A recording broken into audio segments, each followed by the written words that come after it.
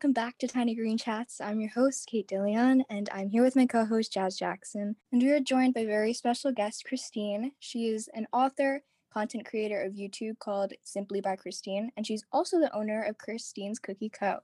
So, Christine, we are so happy to have you with us. If you just want to tell our listeners a little bit about yourself and what Christine's Cookie Co. is and everything else that you do.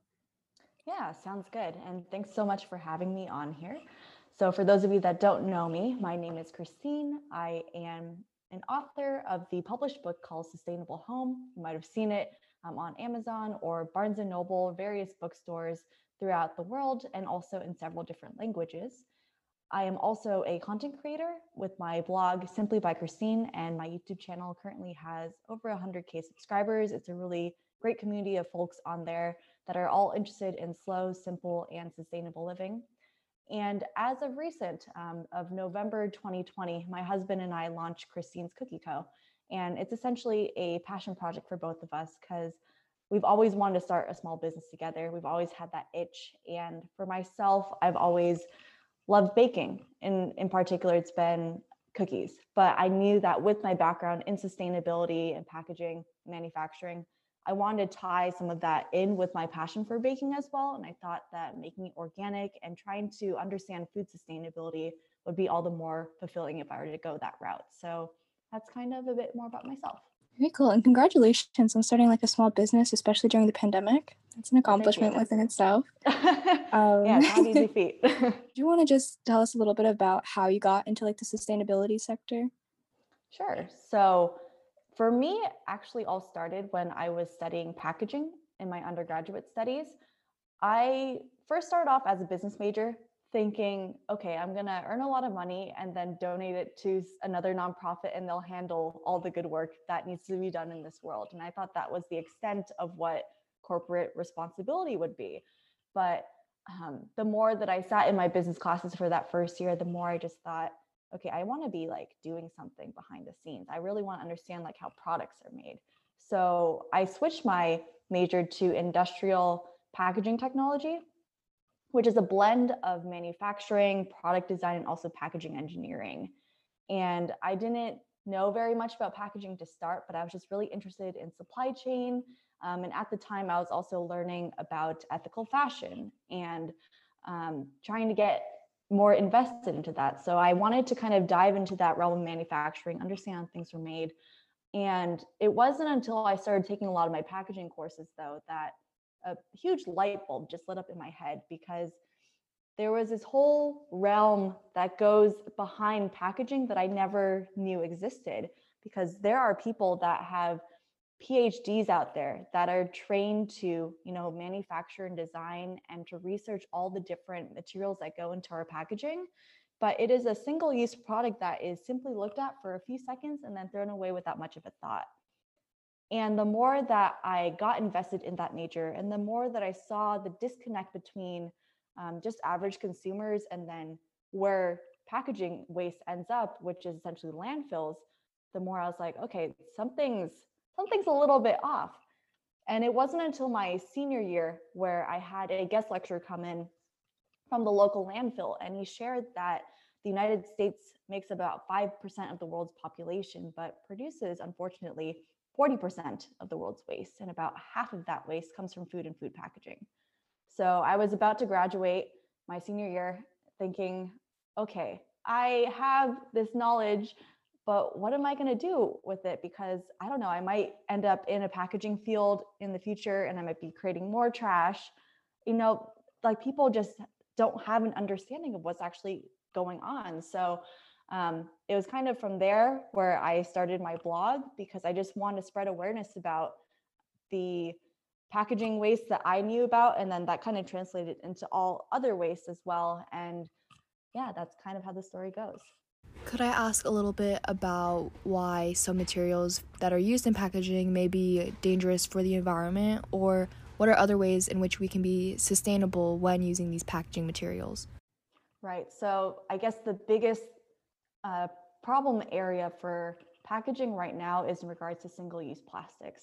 I took a plastics course in my third year of college, and that was another light bulb moment for me, actually, because the professor that was teaching that class, he actually had a very interesting take when he was teaching us about plastics. But the more that we got to know him throughout the class, the more that we understood that his perception of plastics was so negative because of his own personal story.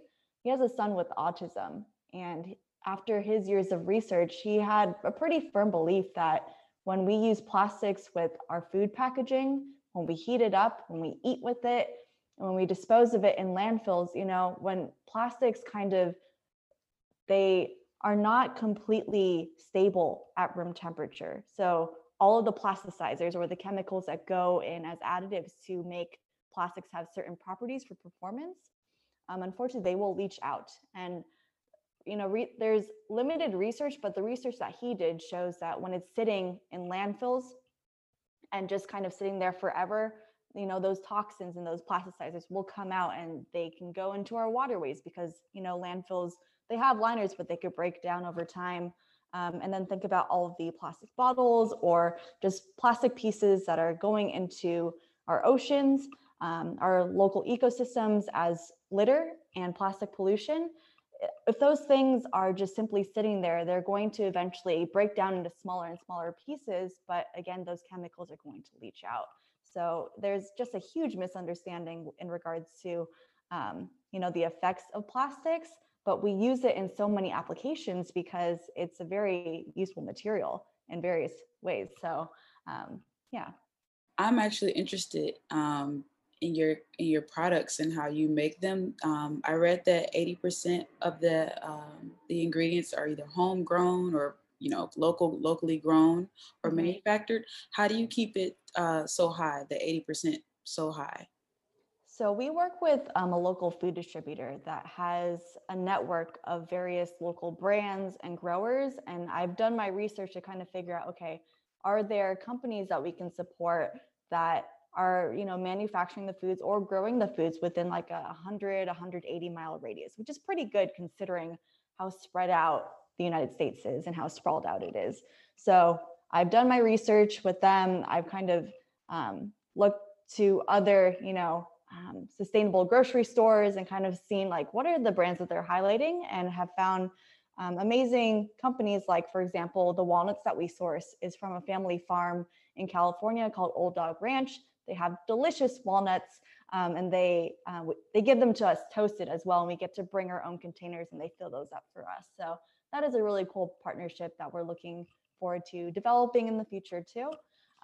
But yeah, most of the food that is grown, at least within the US, not all of it is local. Like, for example, sugar, that's mostly going to be grown down in the South or maybe even South America. So it's not completely perfect, but the butter, the eggs, the walnuts, the chocolate chocolate is grown in other countries potentially, but it's all manufactured within Northern California. So it's not perfect, but we are doing our best to highlight those local businesses.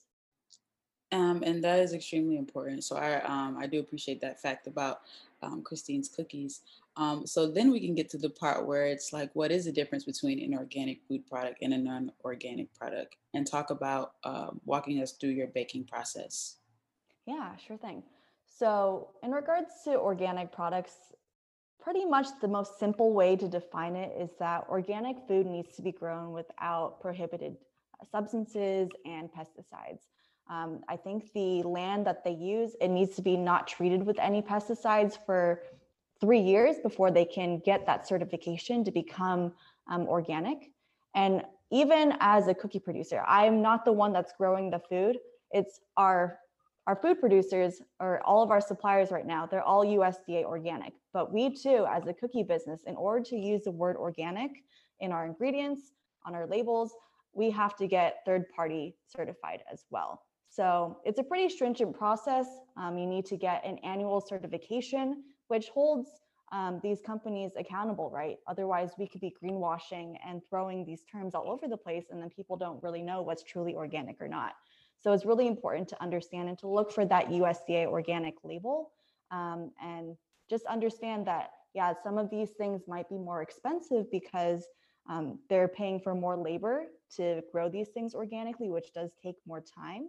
And second, they have to go through these auditing processes too, which is also an investment.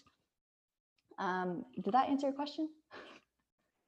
For sure. And there was another thing, and as far as growing like organic food and inorganic food, as I was doing a little research on how you kind of bring in organic ingredients into your baking process, I also like ran across a term called monocropping. Right. And I also saw that you mentioned chemical fertilizers as well. So if you Mhm. can just let us know your thoughts about monocropping and kind of what that is, and it's also how detrimental chemical fertilizers are when it comes to the food that we eat. Right. Okay. So in regards to monocropping, there is a really big movement right now called regenerative agriculture. You can read about it in the book Drawdown, which has a lot of different solutions to climate change. And it talks about how nature's kind of natural way to be a carbon sink is to have a variety of species of plants that can draw carbon in. Whereas through modern day agriculture, it's all just one type of plant, and it just extensively uses the dirt and kind of takes all the nutrients. And the way that industrial farming works is that they make that crop and then it becomes dirt and dust for like a good majority of the year, and then they try to plant that crop again until there's really like no nutrients in there. So there's like a lot of dust or like nutrients that have really just been lost from our dirt and our soils because we're not taking care of it. But the idea of regenerative agriculture is that you have a variety of plants that will always make sure that there are healthy microorganisms, microbes, and nutrients in the soil instead of just stripping it all once a year. You can get more information on that particular subject from watching the documentary called Kiss the Ground. We watched it when we were starting out our small business, and it was pretty insightful. But also in regards to chemicals, there's another great video that I'd recommend from a YouTube channel called Our Changing Climate. They talked about the particular pesticide called Roundup, and I never really knew the history of it, but we use it in quite a few like lawns or just different agricultural applications today.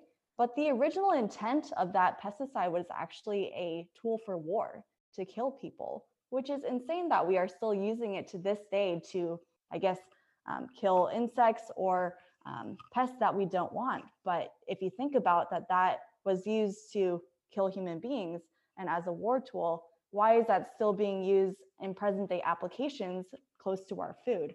So it's really important to question, what are the chemicals that are going into our foods? And what is the impact it's going to have on our bodies? Because these are things that we ingest and eat, and they're going to go into our bloodstreams and into our bodies. Right. And can you go a little bit further into why these industrial plants and these industrial factories and the chemicals that they're using do pose an imminent threat to BIPOC communities or smaller communities within the area, and the dangers and potential threats that they impose on these communities? Absolutely. So a lot of these industrial areas, I never actually worked in too many industrial plants, but when I was interviewing for jobs, like I had an interview with a pretty large snack food company, middle of nowhere in California. But those are in places where it's definitely lower income. And a lot of the areas that when you go further into like the central east part of California, that's definitely lower income areas, mostly agricultural farmland. So if you think about all these communities that are living there and trying to make a living by growing all these foods to feed our nation, all the chemicals that they're spraying are probably going to end up in the soils, in the waterways, and also just in the air close to their home. So it definitely has a direct effect. And I don't think we think about it often enough that there are people behind every single piece of food that we eat, every single product that we touch, that we don't really understand the true environmental impacts of all the things that we are using until we really research it. So it's so important to kind of take a moment to really appreciate, how much just goes into it. Yeah, and earlier in the year we had spoken to someone, and she was telling us about the effects that climate change had on crop production and the production of fruits and vegetables in California. and was wondering if you had seen any of this in your experience and what you think this means for the future, the direct effects that climate change is going to have on food productions in the future. Yeah, I personally, because I don't work in agriculture, I work just as kind of like an end consumer facing product. But every time you just drive through California, there are signs about the water crisis. And I know that every year it gets worse and worse in regards to our water supply and how much we can use. So I know that is something that farmers are facing every summer. The more dry it gets, the more hot it gets, there's less water to grow our food, and that's their livelihoods. I've seen just climate change really affect my local community in the Silicon Valley just because of the wildfires last year. That was insane. I had never seen anything like it, where I was not able to go outside for about a month because the air quality was just terrible. So I know that is a different perspective from the agricultural viewpoint, but just I think that really hit it home for me this past year too. No, it's really important, especially to talk about it, because we had spoken to someone also earlier about her personal experiences with the wildfire. We were talking about how if you're not directly experiencing it, like it doesn't just hit as home. And she said it was something more of like if you were just seeing it on the news, it was almost like a movie. So I think it is really important for people that are experiencing like we're doing, like we're having a little conversations about what's happening, to get like a personal perspective behind it. But going a little bit into your cookie company, I was just wondering, I know organic products you're mentioning are more expensive than non-organic products because of everything, like all the hard work that goes behind it. So I was just wondering what should drive a person, like say if they don't know anything about like the difference between them, why should they pick the organic product and not the non-organic product, or like what is like their health, like how is it going to affect them as an individual? Right. Yeah, I mean, cookies aren't necessarily a health food, but if you just think about, actually, let me think on this question a little bit. Yeah, so there are studies that show that eating organic doesn't necessarily alter the amount of nutrients that you're going to be getting, but that when you eat organic foods, they tend to be, you don't have to eat as much to get the nutrients that you would from a conventionally farmed food, because those things are often grown very large, but then the flavor is diluted and then the nutrients are also diluted. So you can still get pretty similar nutritional benefits from both organic and non-organic foods. Just ensure that you're eating plenty of healthy, fresh produce. But I think for me, at least personally, when I buy organic items, because of my manufacturing background, I just think a lot about the people that are behind everything that is being grown and made. Yeah, you can choose to buy an organic product because you think it might be better for you, but ultimately understand that it is so much better for all the people that are connected to it, and it's just a wonderful way to support your community too. So I hope that somewhat convinces you to buy organic cookies, but they're also just very tasty too. I think the quality of the ingredients does also speak for itself. Yeah, definitely. And just going a little bit off of that, if you want to, I know we touched a little bit earlier on your partnerships and how the food is actually made, but if you want to go a little bit now into your process of what it's like making your cookies from like the start to like packaging and then when you're finally shipping it out to your customers. Yeah, so we currently make all of our cookies in a commercial kitchen space in San Jose, and all of our cookies, except for our vegan ones, the ones with dairy butter, those are all browned. So my husband is actually the one that typically goes in and browns the butter before we do a big baking night. And we will make all the dough balls for our vegan and also all of our other regular cookies. So we have 4 signature flavors right now. We have chocolate chip, vegan chocolate chip, chocolate walnut, and salted peanut butter chocolate. And I'm also currently testing a black sesame recipe as a nod to my Asian roots, as well as a gluten-free oatmeal. So we are kind of doing all of that in parallel. And when we make all of the dough, it is very much a labor of love. There's a lot of heavy lifting of the ingredients because each batch produces about 74-ounce cookies. So we could be there for a number of hours just churning out dough balls on a Friday night. And typically we bake on Saturday mornings for our local customers for local delivery and pickup. And then also Mondays is when we ship out to those who are not based in our area, and we bake all of them as well. In regards to our packaging, we also ensure that all of our packaging is plastic free, because I know as someone that does her best to live a low waste lifestyle, it's really concerning to see just how much plastic is being produced in the world and how much waste is generating. So we currently package all of our cookies in these boxes made out of paper with compostable materials, a paper sticker. Everything is plastic free. We even use water activated paper tape, which is surprisingly much stronger than plastic tape. So I would highly recommend it if you're looking for an alternative to plastic tape. And the same thing goes for all of our shipments too. We use paper glassine bags, which are essentially, they roll the paper in a different way so that's more grease proof and water resistant. And we use that in lieu of, plastic or even like a PLA or compostable plastic alternative, because we want to make sure that people have something that is truly plastic free. So we ship everything without plastic, which is very nice if you're also looking to reduce your waste. That was really nice. I think that just in a small amount of time, I've learned a little bit about packaging and plastic packaging and alternative ways to package outside of plastic packaging, and just a little bit more about you and your mission. And so as we wrap up our tiny chat, I want to know, is there anything you'd like our listeners to come away with that you like? I always mess up this question. All good. I always mess up this question. Is there anything that you'd like our listeners to come away with, or one key takeaway message that you'd want to resonate with them? I would say to think twice about the next thing that you're purchasing. Try to understand where it's going to come from and where it's going to end up and how it's affecting your local community. And one really tangible way to do that is to just go to your local farmer's market. Say thank you to the farmer that grew your food that you're about to eat, and just have a deeper appreciation for the time and the hard work that it takes to actually produce something like that.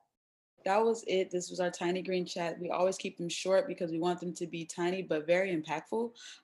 Thank you so much, Christine. I hope our listeners learn a lot. And you can let them know where they can find you, or follow you, or reach out to you. Where can they find you? Yes, so our website is christinescookie.com, and we're also Christine's Cookie on Instagram. And then my other blog Instagram is simply by Christine. Christine's Cookies, they sound amazing. I definitely will after this. They really do. I'll try. I could really do some cookies. But yeah, it was so great having you come here and talk with us. We really appreciate you taking the time out of your day. Oh, thanks so much for the opportunity. And hopefully, that's informative and educational for those that are listening.